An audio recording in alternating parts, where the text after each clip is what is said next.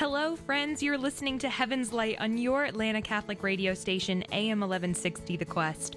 I'm Annie Porter, and I'm joined in studio by Steph Ike, Carol Tearsmith, Jack Tyson, and of course on the phone with us today we have Father Jim Blunt from the Society of Our Lady of the Most Holy Trinity. And today we're going to be continuing our conversation about Luisa Picarretta and the divine will. But first, we know all good things start in prayer. So, Father, would you lead us in a prayer?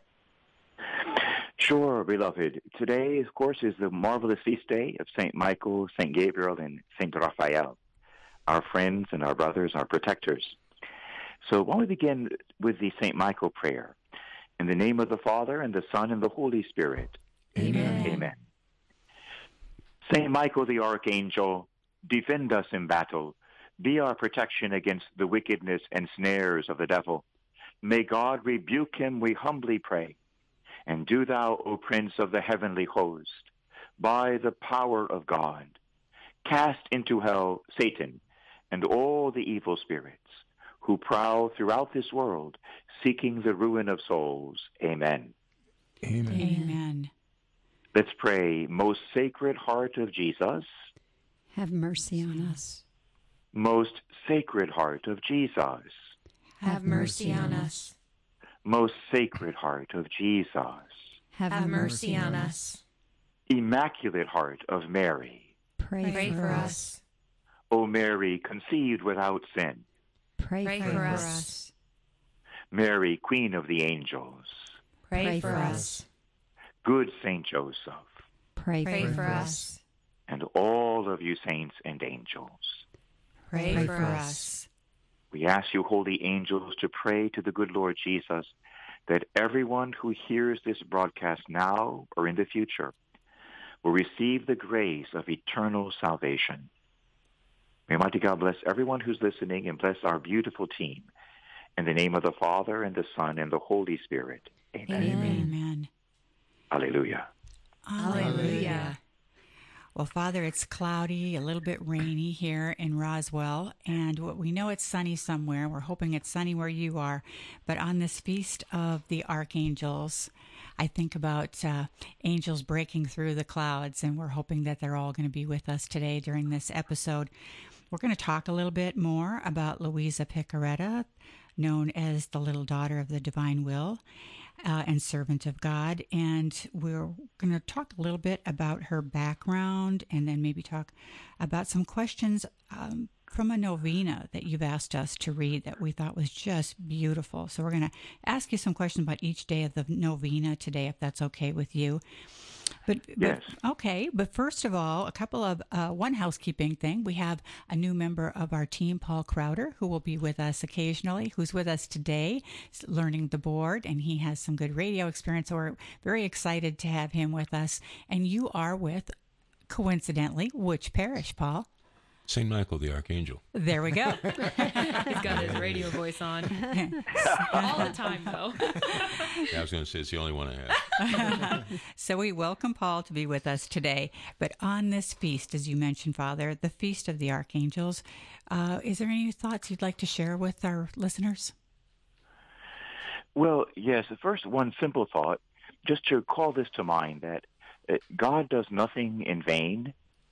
So if the good Lord went to the trouble of creating these marvelous creatures called the angels, and then revealed their presence to us in sacred scriptures and in many other places as well through many saints like Padre Pio, then the Lord must deem them necessary for our salvation. Amen? Amen. And so we could put it this way, that angels are not a nicety, they're a necessity. Mm-hmm. They're not a nicety, they're a necessity to our Catholic faith. And they are strong brothers, and the reason that they're strong is that we are fighting strong evil. When God created this magnificent universe, he created the angels first. And some of the angels fell in a dastardly way, in a way that's really frightening, you might say. How could any creature of the most beautiful God rebel against him? And those that did, Lucifer and his cronies, you might say, they are determined to influence you and I. And they went in to rebel against our beautiful Father in heaven. It's a powerful battle that the whole world is plunged in.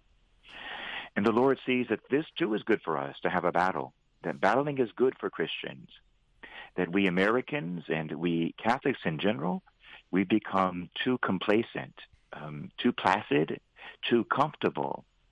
But we were meant to be warriors in this life so as to merit the crown of eternal life. And so we have on our side many more angels, the good angel. I think at least 2/3 of the angels remained faithful to God, and 1/3 fell. So there are more good angels. And the three preeminent angels mentioned by name in sacred scripture are Michael, Gabriel, and Raphael. And they love us. They love us with a personal love. Angels are not ideas, and they're not sparks. They are persons. They're real persons. They were angelic persons. So remember, God created two kinds of persons, the angelic persons and the human persons. And he himself is the first kind. He is a divine person, three divine persons. So angels are persons like ourselves and like God. They're very powerful, and they're meant to lead us away from darkness and the error of sin. Sin is always an error. And to lead us into truth and to life and into eternity. The angels, like God, desire our presence with them in heaven forever. Truly, heaven is motivated and guided by love. And so we thank God for the ministry of these angels. We desperately need them because there are unseen enemies. You might say, hiding behind the bushes when we leave our house, with machine guns in their hands, shooting at us. Well, we can't see them, but the good angels can. We find it particularly interesting that today, on this awesome feast day of St. Michael, St. Gabriel, St. Raphael, whom God created because we need them, that today is also the day of the first presidential debate. That's right. And isn't that interesting that perhaps this is probably the most important presidential debate in the history of the United States of America, and probably the most important election in the history of our country. And so what's important is that all Americans choose with wisdom, that we have to not see who we like or don't like. That's for little children, you see. That's for kindergartners. We're not to look for who we like or don't like, because it could be the one who's most appealing and most pleasant, who calls himself maybe your uncle. He could be someone absolutely diabolically evil. And it could be that someone who looks to be kind of rough, maybe super manly, but he may be the one actually protecting our truths and our country and our church and our unborn children. So to be very, very careful in deciding an election based on who pleases me, who doesn't please me. That's called selfishness. We have to evaluate our candidates in the debate on the basis of truth. The angels can assist us. So I find it highly providential that this first debate, in which we have to look for truth and for deception. Truth will be spoken and deception will be spoken tonight. We need to ask the angels to go into that debate hall, Michael, Gabriel, and Raphael, and to suppress the angel of deception, to suppress, to bind up the spirits of lying and cheating, and to also to lift up and elevate the spirit of truth. The angels to help the truth of Jesus Christ shine clearly in these debates. So this is nothing less than war. We're in an all-out war in our country right now, and it could get bigger and bigger. Tonight's debate could be pivotal, and what we really need to look for is truth. And all of us now listening can be engaged in the debate tonight directly and personally by praying, asking Michael, Gabriel, and Raphael and our guardian angels to go into the debate hall to suppress all that is deceptive or evil or wicked, and to elevate, to make shine all that is truthful and loving. And so to me, it's much more than a coincidence that this first debate, perhaps in the middle or the culmination of the greatest war in the history of our country, that is falling on their feast day, so they can help us now. May they bind all that is evil and all evil spirits from that debate floor tonight, all deception and all lying. And may the angels help the truth to be clearly seen, that we Americans must vote for those who would love human life from the first moment of conception to the last moment of natural death, and to see the value of those who would support and protect God's holy church, not destroy the church. Among other issues, these are the two greatest of them all. And so we pray even now for the angels to be present, to help us to make right decisions and for the truth to be more clearly seen, because these angels see God face to face every day, every moment. And they can help us to see where God might truly be in this election and in this debate. Amen? Amen. Amen. Great thoughts, Father. Thank you. You're welcome. Thanks be to God. You know what, guys? Yeah. I'm sorry to interrupt, but I just have this thought that while we're on this subject, why don't we pray 3 Hail Marys right now? Because it's so pivotal, the election and the debate tonight, it's so pivotal. And we should pray 3 Hail Marys to ask, one for Michael, one for Gabriel, one for Raphael, to assist every American watching the debate to see through all superficiality and all nonsense, and to see through to the truth. And especially for every Catholic to realize that we can never vote for someone who would kill even one unborn baby. This is actually Catholic teaching. We can never do that. Let's ask the angels while we're on this topic to assist the debate hall tonight and to assist all of us in obtaining the gift of supernatural wisdom. That sounds great. And, Father, I want to make sure that we remind people who are new to the show that we do, as just by nature now, we do insert the Flame of Love prayer into our Hail Mary. So if they hear something a little bit different, they know that we have adapted our Hail Mary to include something that Our Lady has asked for through the Flame of Love. Okay? Very good. So first, in honor of Holy Saint Michael, Hail Mary, full of grace, the Lord is with thee. Blessed art thou amongst women, and blessed is the fruit of thy womb, Jesus. Holy Mary, Mother of God, pray for us sinners. Spread the effective grace of thy flame of love over all of humanity, now and at the hour of our death. Amen.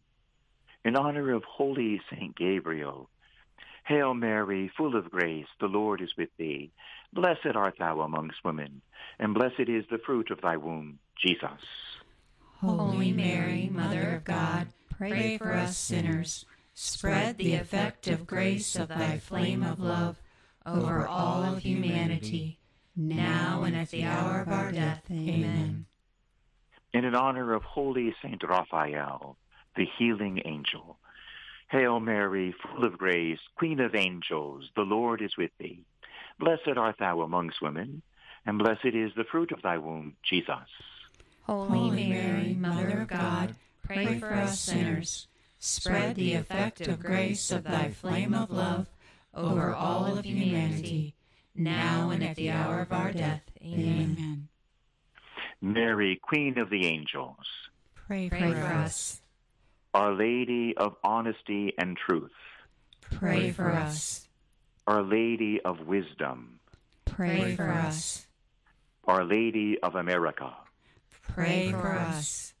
Good Saint Joseph, Pray for us. and servant of God, Luisa Picarretta. Pray for us. May God, the good God, in the truth and in love tonight. Amen. Amen. Yeah, that was wonderful. I think that was a great idea. We're all looking forward to that debate tonight. Yes, and let's all keep praying, too, during the day. The debate's going on. We can have an active, effect on the debate. So let's ask everyone to pray. And I'll be praying, too. I Mass last night, actually, for the debate and for the election. Let's all keep praying that God will send angels and send the Holy Spirit so that the truth will be more clearly shown to the nation. Yes. And, Yes. and Father, there are some significant feast days upcoming when the future presidential debates and the vice presidential debate will take place. So then I guess after tonight, the next one up is October 7th, and that's the vice presidential debate, and that's taking place on the Feast of the Holy Rosary. Yes. And then the two presidential debates, October 15 is the Feast of St. Teresa of Avila, and October 22, St. Pope John Paul. So we're going to have some help going forward, too. Yes, let no one despair that the fate of nations is in the hands of God.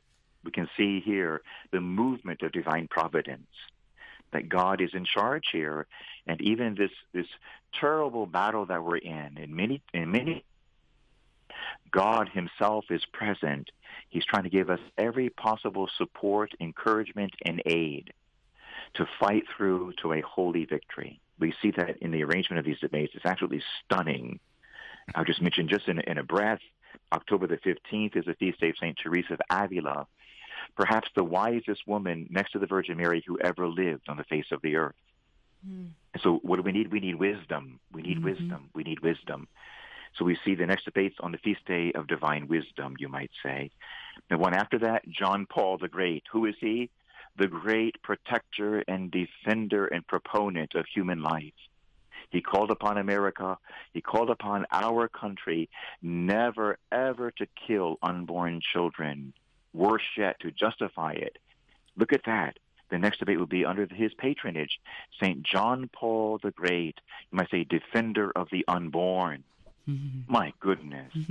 I think things should be very clear for every Catholic in the whole nation. We should pray to these saints, though, and especially the angels tonight, for truth and for love, divine love, to shine forth. That's great. Great idea. And Jack, thanks for pulling that up for us. That's a good reminder that God has his hands in everything and uses his saints, right? Amen. Thank you, Jack. Thanks be to God. Yes. Amen. Well, we're excited to talk about Luisa today, Father. And in a previous episode, you touched on her background a little bit, but if you wouldn't mind for our listeners today, give us a little refresher so we kind of have a way to segue into her novena. And then we'll go from there with some questions about her novena. Can you just give us a little background on her? Well, I think it could be said rather accurately that Luisa perhaps is the most vetted and most approved mystic in the 2,000-year history of the Catholic Church. And, of course, is now a servant of God, which means that her cause for canonization has been opened. It's already been approved in her local diocese in Italy. She's from the town of Corato in the Diocese of Trani, but now it's been opened by the Vatican, so it's on an international level. All of her writings, in particular her very special book, the Book of Heaven, all 36 volumes, have been also tested and approved and granted the imprimatur now. First by the local bishop, which is what's most important, and now by the Vatican herself. The Vatican has also given the imprimatur to every bit of her writing.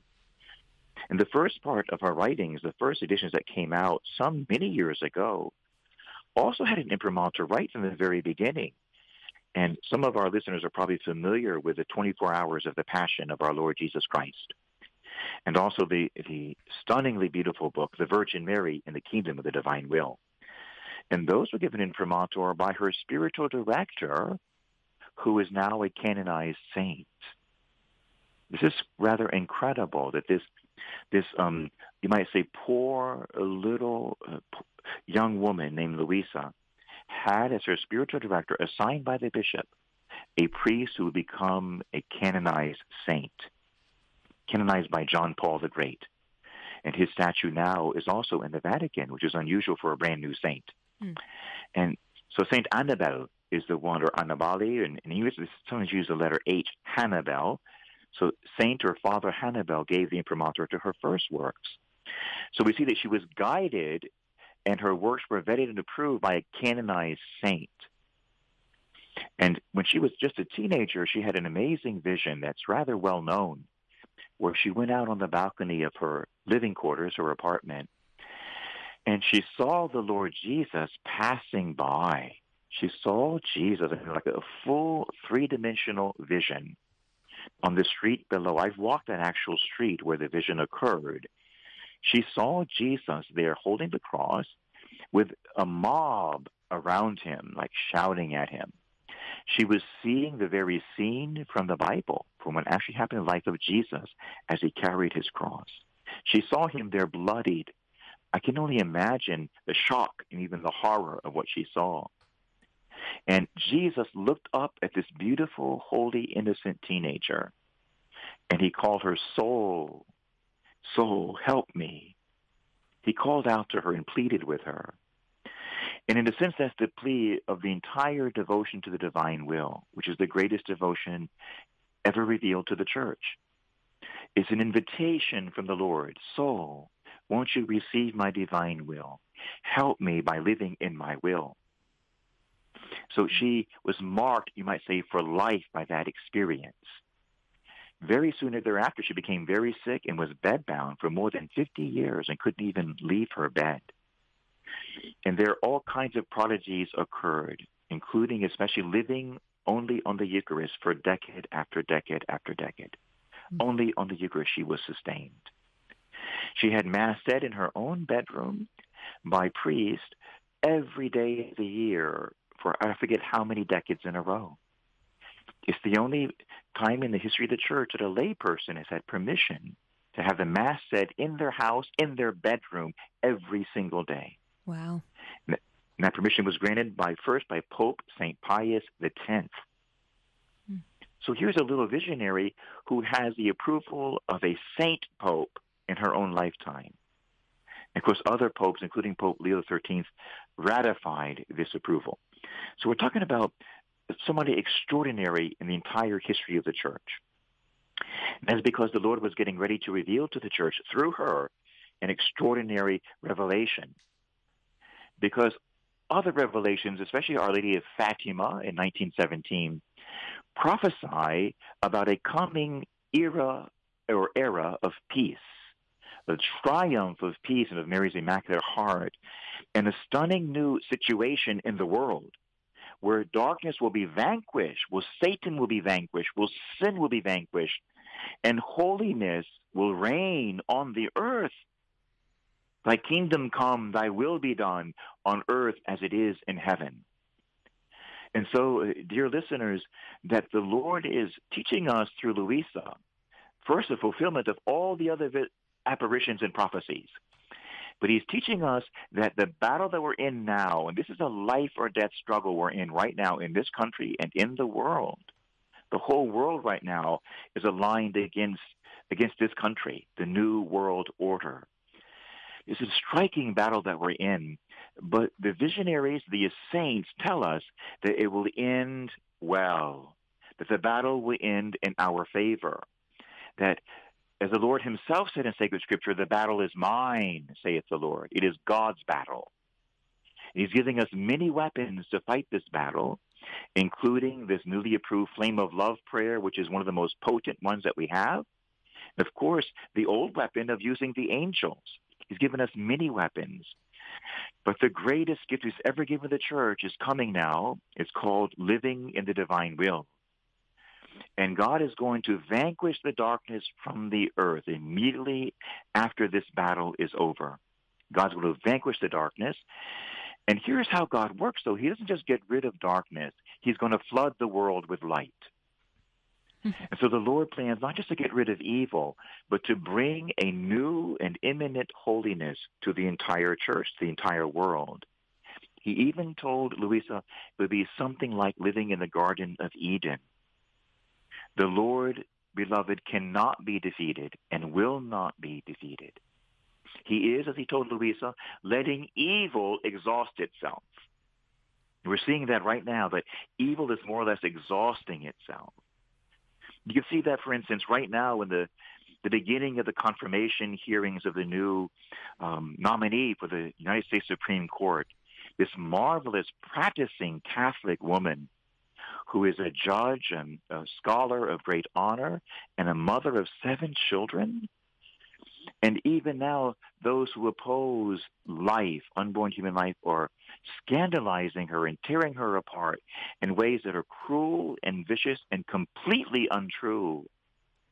It's becoming almost ridiculous. Almost ridiculous. God is letting evil exhaust itself and show itself for what it is. And God is preparing to deal with the evil very, very soon. But when he does, he's going to give to the world something new. And John Paul spoke about a new holiness that was coming, an amazing holiness. And this is the gift God has given to Luisa. And to prepare her, she had to stay in bed for like more than 50 years. She couldn't get out of bed. He was preparing her by her suffering and her obedience to give her the greatest gift of them all. He's opening now the doors to the kingdom of the divine will. The doors are opening right now.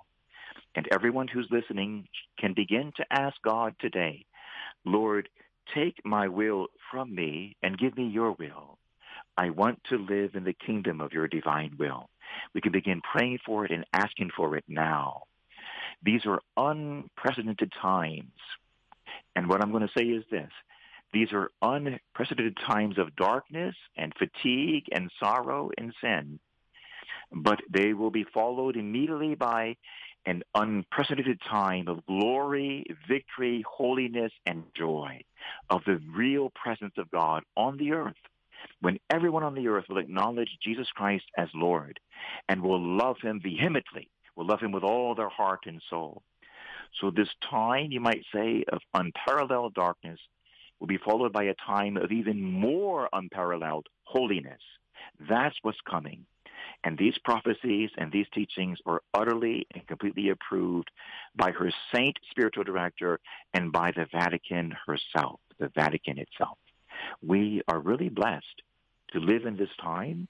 And it's time for everyone listening to begin entering the kingdom of the divine will and exchanging our wills for God's will beginning today. Amen. Amen. Well, dear listeners, it's time for us to take a quick break. You're listening to Heaven's Light on your Atlanta Catholic radio station, AM 1160 The Quest. Stay tuned. The Quest presents A Daily Dose of Virtue with Jay Tremonti from Venture with Virtue. Do you find it easy to do the right thing? What about when no one's looking? Making good decisions and acting on them is what virtue is all about. But the pressure of stress, temptation, and vice constantly try to pull us away from doing the right thing. That's when we're at our weakest. Do you wish there was something to help you overcome these weaknesses, make a good decision, and do the right thing? Good news, there is. It's called accountability. Sometimes our desire to be virtuous and do good is not enough for us to actually do the right thing. Having a friend or family member hold us accountable can make all the difference. When we know we have to answer to someone else for our decisions and actions, we actually think more critically, make a good decision, and act in line with the person we want to be, even when we're weak. For more homegrown wisdom, visit thequestatlanta.com. AM 1160 The Quest is listening to you too. One listener shared. Every time I get in my car, I turn on the Quest, and it seems to always address whatever is on my heart that day. God is really speaking to me through this station. Thank you so much for bringing a message of truth and hope into my life and to so many others across Atlanta. If you're enjoying the station, please consider supporting us with a donation. Go online to thequestatlanta.com. Atheists often argue they don't need to give reasons for their position because they simply lack a belief in God, the assumption being theists alone have the burden of proof. But is this rational? The answer is no, and here's the reason. Atheism can't simply be a lack of belief. Dogs lack belief in God, but that doesn't make dogs atheists. Atheism makes a claim about the world, namely, God doesn't exist. As such, atheists, along with theists, must shoulder the burden of proof. Even if an atheist says he simply hasn't found any good evidence for God, he would still have to prove why the evidence theists give for God is not good evidence. No matter how an atheist looks at it, he can't sit the sidelines when it comes to defending his position on the question of God's existence. I'm Carlo Broussard with a ready reason for Catholic Answers, Catholic.com.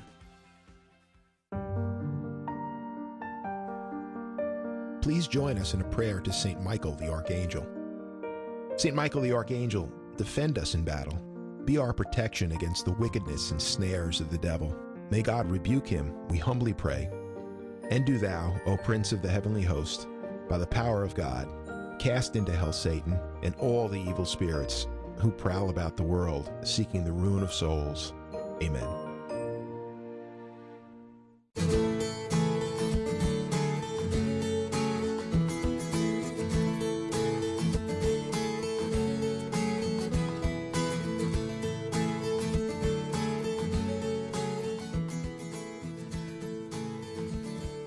Welcome back. You're listening to Heaven's Light on your Atlanta Catholic radio station.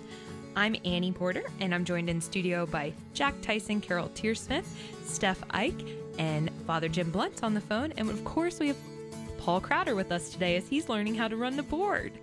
So, Jack, before we were going to break, I know we were going to start talking about the novena. So why don't you kick us off? We are. And Father, actually, that last topic that you touched on for the final 5 minutes or so certainly got us fired up during the break, and we could spend an entire show on that. But we're going to keep our promise. We're going to go back to Luisa and contemplating the mysteries of Luisa, the little daughter of divine will. And as Steph mentioned at the outset of the show, we've compiled some questions, and they follow along day by day. So Carol and I are just going to take turns asking you questions, sort of ping-ponging back and forth. Is that okay? Sure. All right. So day one, a true little nun of my heart. Let me pull out the question here that we had prepared. Luisa had a deep desire to be a nun, but she never entered the religious life. Could you talk about that and elaborate on our desires versus God's desires for us? Sure. Thank you. It's an extremely important question. You know, the Lord complimented Saint King David in the Old Testament. He complimented the good King David, who, of course, defeated Goliath by faith, you see, and with a little slingshot. This is one of the greatest men who ever lived. But he said about King David that he admired him. The Lord loved him. Why? He said, because he is a man of many desires. That's what the Word of God says, that God complimented David for being a man of many desires. And we have to comment on this ourselves, you see, because too often we meet people, and here's the real tragedy, even within the Holy Catholic Church, who seem to live without desire, like who seem to be among the walking dead. And yet God complimented King David, who was meant to be a type or an archetype of the great king who was to come. That is Jesus Christ, who defeated the Goliath of Satan and sin. David's like a model, an archetype of the Lord Jesus himself. And Jesus was a man of many desires. And he actually said that he longed for his fire to be lit on the face of the earth. He longed for it to be lit in Atlanta, his own fire. And so to have a fire within, to have desire, is part and parcel of Christianity. You really can't be a true Catholic without strong desires. Yes, we want holy desires, yes. If I have evil desires, I would say don't despair, don't panic, but go to confession perhaps every week for now. And I promise you, as St. John Paul said, he will transform any evil desires slowly but surely into holy desires. If you get into Our Lady as well with her rosary, even if you're not a Catholic and you pray the rosary, Mama will transform your desires from evil into good. But the Lord himself said you must be hot or cold, not lukewarm. What is he talking about? He's talking about desires. And so Luisa, she had desires, and she desired to be a nun. And so a second scripture to look at is this one. The Bible actually promises us that God will grant the desires of our hearts. He will grant the deep desires of your heart. That means, the hidden but holy desires that you and I have. Because here is the secret key, my good listeners. If you have a deep and secret living desire within you, guess where it came from? It came from God. Everything about you was made by God. The sin is a perversion of what God has done, and God can heal that perversion and make it holy and straight again. He can heal our desires.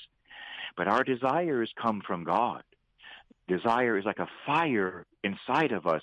God has a fire inside of him. And so looking at this first day of the novena of Luisa Picarretta, it speaks about her being the true little nun of my heart.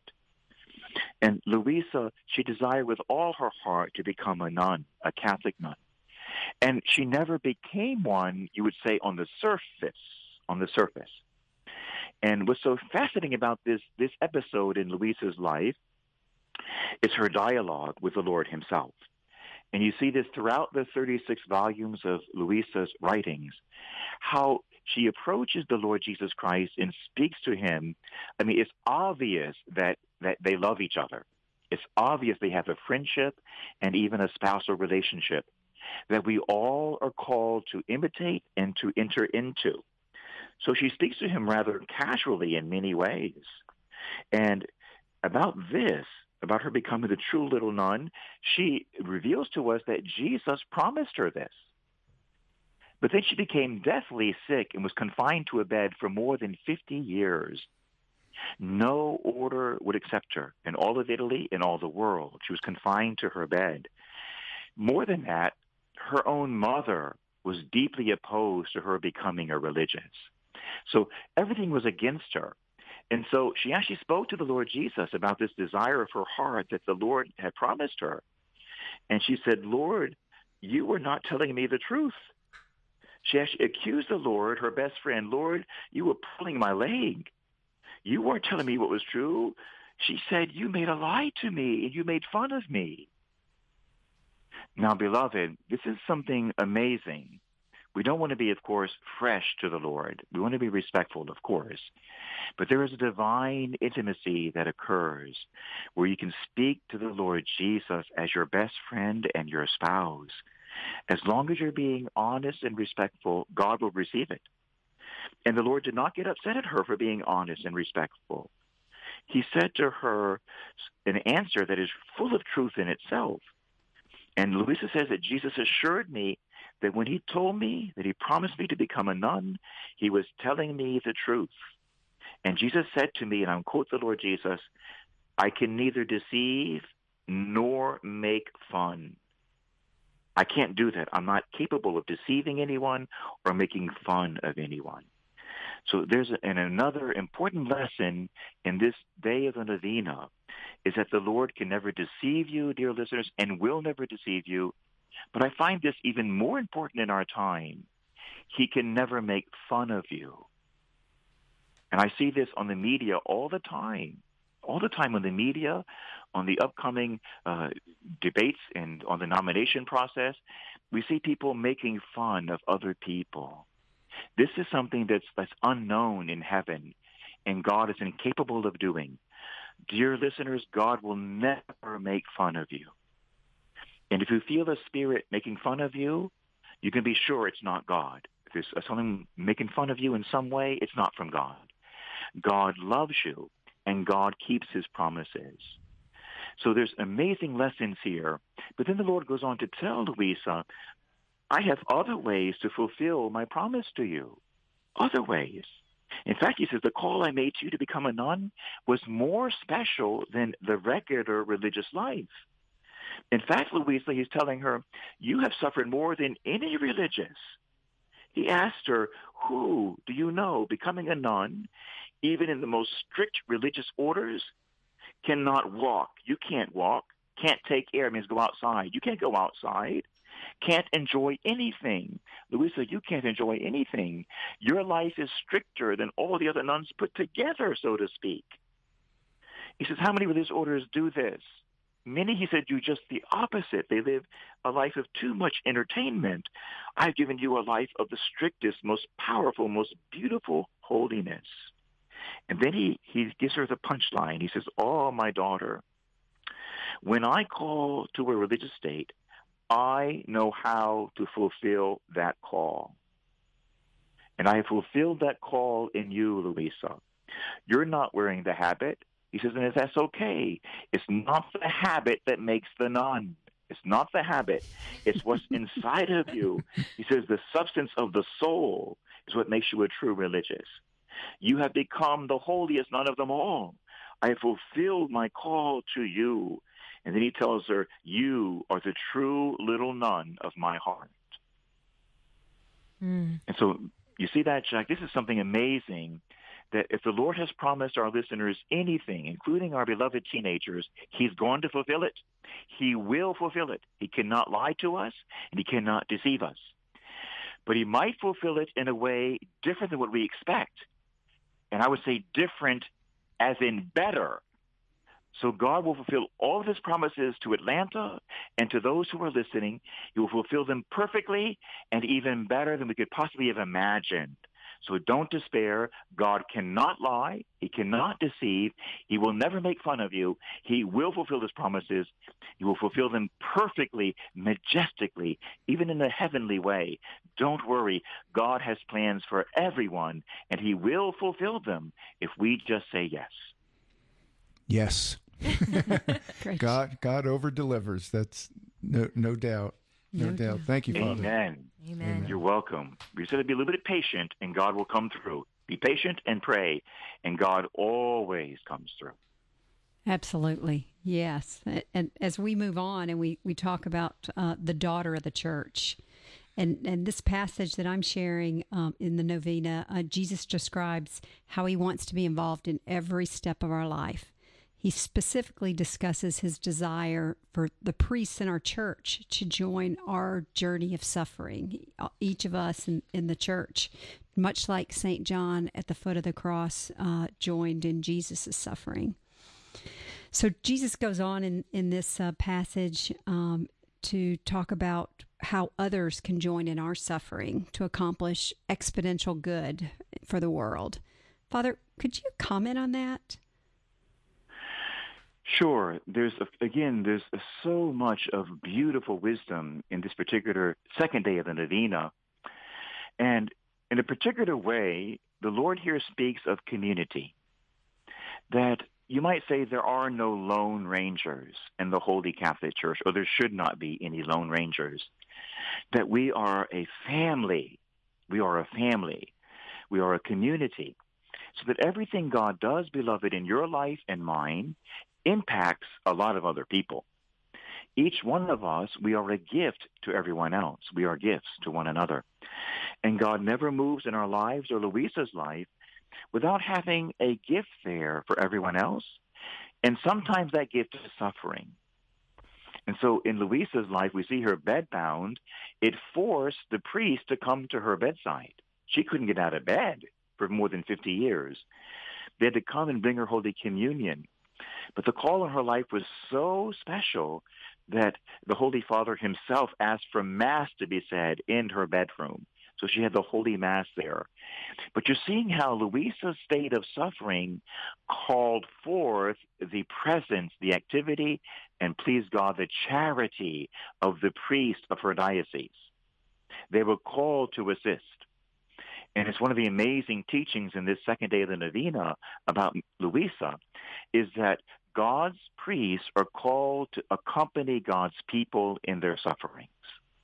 That's like the general theme of what the Lord is saying here, that we priests, we have to be men of empathy to care about the people in our flock and to feel what they feel. We have to suffer when they suffer and rejoice when they rejoice. And so the priesthood is a key element in God's plan for the salvation of the human race. And the priesthood has been under merciless attack in the last 50 years, and you might say appears to be crumbling. And when the Lord restores his universal church and the whole world becomes Catholic and Christian, the priesthood will be exalted again to the place it should have been to begin with, where every priest is spotless and holy and filled with love for God and his people, a true leader, humble but radiant with joy. God plans to restore the priesthood. And he tells us in this day of the novena, where it's called Daughter of the Church, that you really can't be a daughter of the church unless the fathers of the church are with you. It's the fathers who give new life through baptism and sort of give birth to God's sons and daughters. But on a broader scale, the Lord is saying that when you suffer, when I send you a suffering, let's say that somebody in your family, God forbid, but gets cancer. Well, it's not just your relative who has cancer, but all of us are impacted by that, are we not? We're all impacted when someone in our family suffers a great illness or a terrible car accident.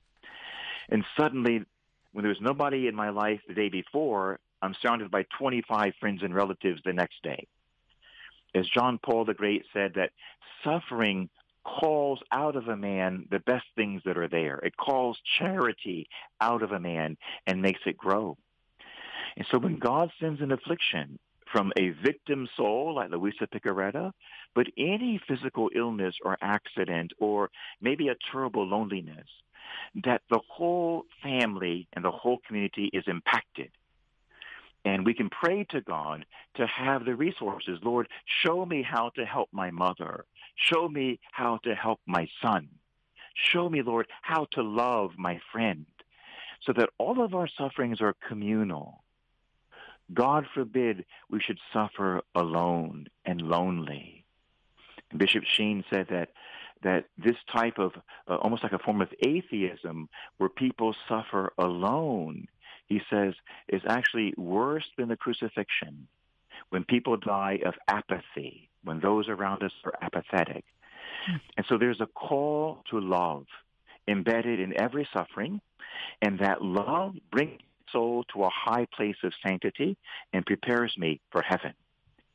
So yes, there's a lot here, an awful lot here, and that's why the day is called of the Novena, the Daughter of the Church, that we should do everything in union with the Church and with her priest, and that we should never suffer alone or let others suffer alone, that we are called in the divine will to give God's healing love to those around us.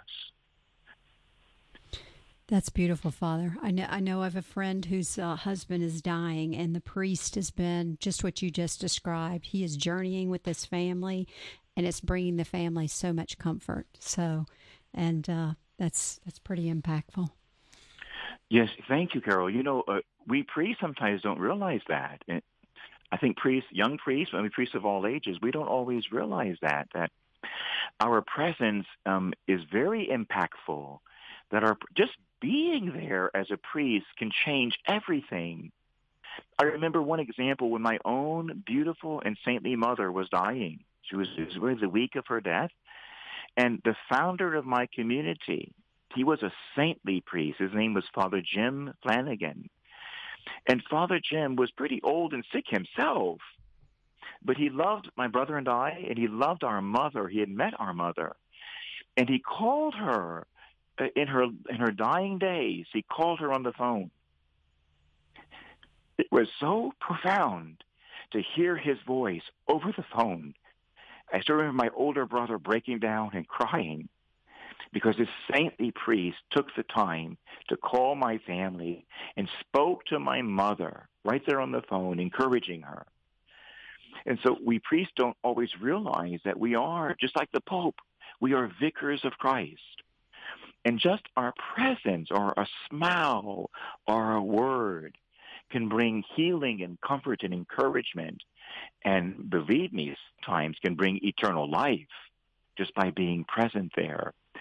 So we thank God for our calling as priests. And even when I wasn't a priest, as a young man, I loved the priest. Mm-hmm. And we want to call the whole church that's listening now to love your priest. It's not easy. Priests can get lonely without a wife and children. It's not easy. And they're attacked everywhere they go, even by hateful glances of strangers. It's not easy. But priests, as St. John Vianney said, they really are the heart of Christ. Priests are the heart of Jesus Christ. And Luisa surely recognized that. And she said the victory that's coming, God's going to give it through the priest. This gift of living the divine will be given to the whole church through the priest. And so we say this not in an egotistical way, but that God has structured his church in a perfect way. And the priests need to love everyone in their community with an empathetic love. And the community, we need to love our priests back and show them, our respect, and pray for them and encourage them as well. God's plan is golden. It's absolutely golden, and it works. Thanks be to God for the church and for the vocations within the church. Amen. Amen. Amen. Father, I had a very similar experience when my mother was on her last legs, and a priest, Irish priest, came and visited her, and she grew up in a Irish family. Her parents were from Ireland, and what I'll never forget, and I talked about this in the eulogy, was just watching her react to this priest praying with us. I felt like it was her first glimpse of heaven. and she just wanted to go to this priest, and she was like elevating herself. She hadn't hardly moved in a couple weeks, and I'll just never forget it. It was really, really uplifting. It really, really, really was. Go ahead. Yes, thank you, Jack.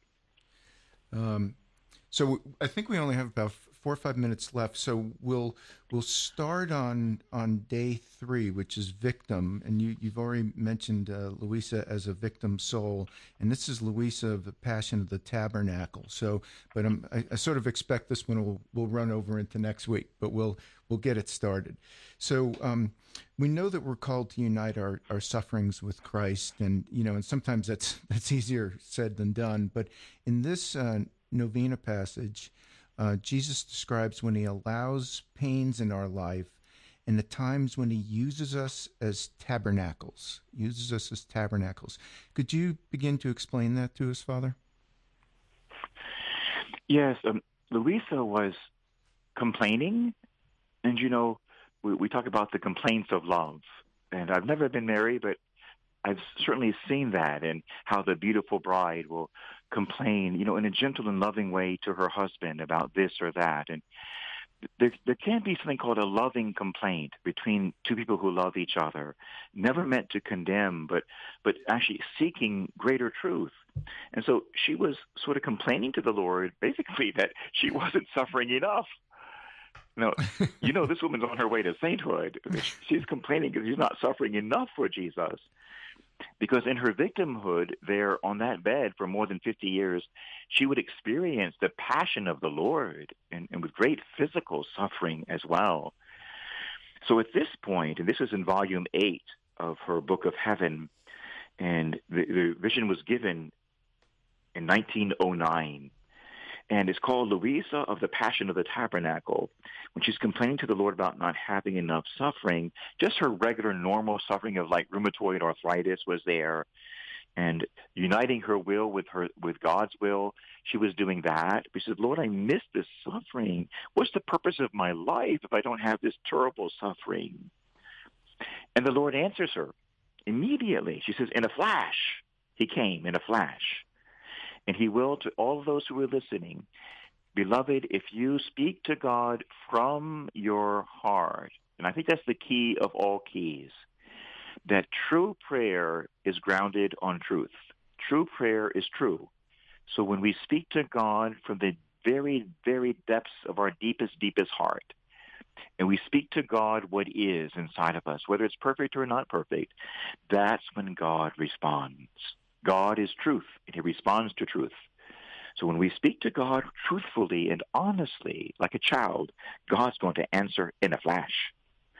And the first thing that our beautiful Jesus says to Luisa, see, her Lord is our Lord. Her Jesus is our Jesus. And the gift she had is available to us. And he answered her immediately. Remember, we can hear the voice of the Lord. We have to train ourselves and ask Our Lady to give us the grace to hear the word of Jesus clearly. As he said, I am the good shepherd. My sheep know me, and I know them, and they hear my voice. Entrust that desire to Our Lady. She will allow us to hear of her Son.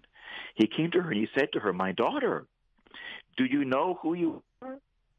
See, because Luisa was complaining, Lord, who am I? I'm not doing what I'm used to doing. Who am I? This is a question that all of us ask, maybe some of us every day. Who am I? He says, do you know who you are? And see, only Jesus has the answer, dear listener, to who you are. Jesus alone, the Vatican Council II teaches us, Jesus alone reveals man to himself. The secret to who we are is found in the Sacred Heart of Jesus. He says, my daughter, do you know who you are? Then he tells her, he gives her a title. He says, you are Luisa of the Passion of the Tabernacle. He gives her a title. It reminds me of that first pope, Simon Peter, when he tells Jesus asks the apostles, who do men say that I am? And they have all these different theories like John the Baptist resurrected or Elijah or one of the great prophets. But Simon says, no, you are the Messiah. You are the Son of the living God. And Jesus, taken by this, looks at Simon, and he tells Simon who he is. Simon, no mere man has revealed this to you, but my Father in heaven has revealed this to you. And for my part, I say to you, you are rock, and on this rock I will build my church. Jesus gave Simon his name, Rock, or Peter. And he's doing that here, you see, with Luisa. He's given her her name. And what preceded that was honesty. And we could say even further, when you give Jesus his name, Jesus, you are my Lord, he will give you your name. And he gave Luisa her name. You are Luisa of the Passion of the Tabernacle. Now, what does that mean? Well, we may have to wait till next week to unpack that one. Yes, we're out of time. It's so hard. I'm like, oh, I don't want him to go too far into this because we're out of time. But yes, I know we're on the edge of a cliff. Yes, but that means you all have to come back next week and hear the rest. So, Father, would you close us with a closing prayer? Sure. In the name of the Father, and the Son, and the Holy Spirit. Amen. Amen. Father God, through your Son, Jesus Christ, and in the power of the Holy Spirit, you alone know my identity. I beg you now, on behalf of my brothers and sisters who are listening throughout Georgia and throughout the country and throughout the world, that you would give to each of my brothers and sisters to give to them, to give to us our identity. Only you know who we are. And you died to reveal to us our true selves, which is something holy, not something sinful. Lord, reveal to my brothers and sisters who they really are, something beautiful. Show them their title and their mission in life. Fulfill them beyond their wildest dreams. Help them to see you face to face and to hear your holy voice. Father God, Lord Jesus, and Holy Spirit, may my brothers and sisters live within the divine will. They're knowing who you are, knowing who they are, and loving you with all of our hearts, our souls, our minds, and our strengths. May the whole world be brought back to God as soon as possible, even immediately. May Almighty God bless everyone who's listening with their true identity in the will and in the love of God. In the name of the Father, and the Son, and the Holy Spirit, and through the prayers of Mary. Amen. Amen. Thank you, Father Jim, and thank you, all you dear listeners, for tuning in to Heaven's Light this afternoon on your Atlanta Catholic radio station, AM 1160 The Quest.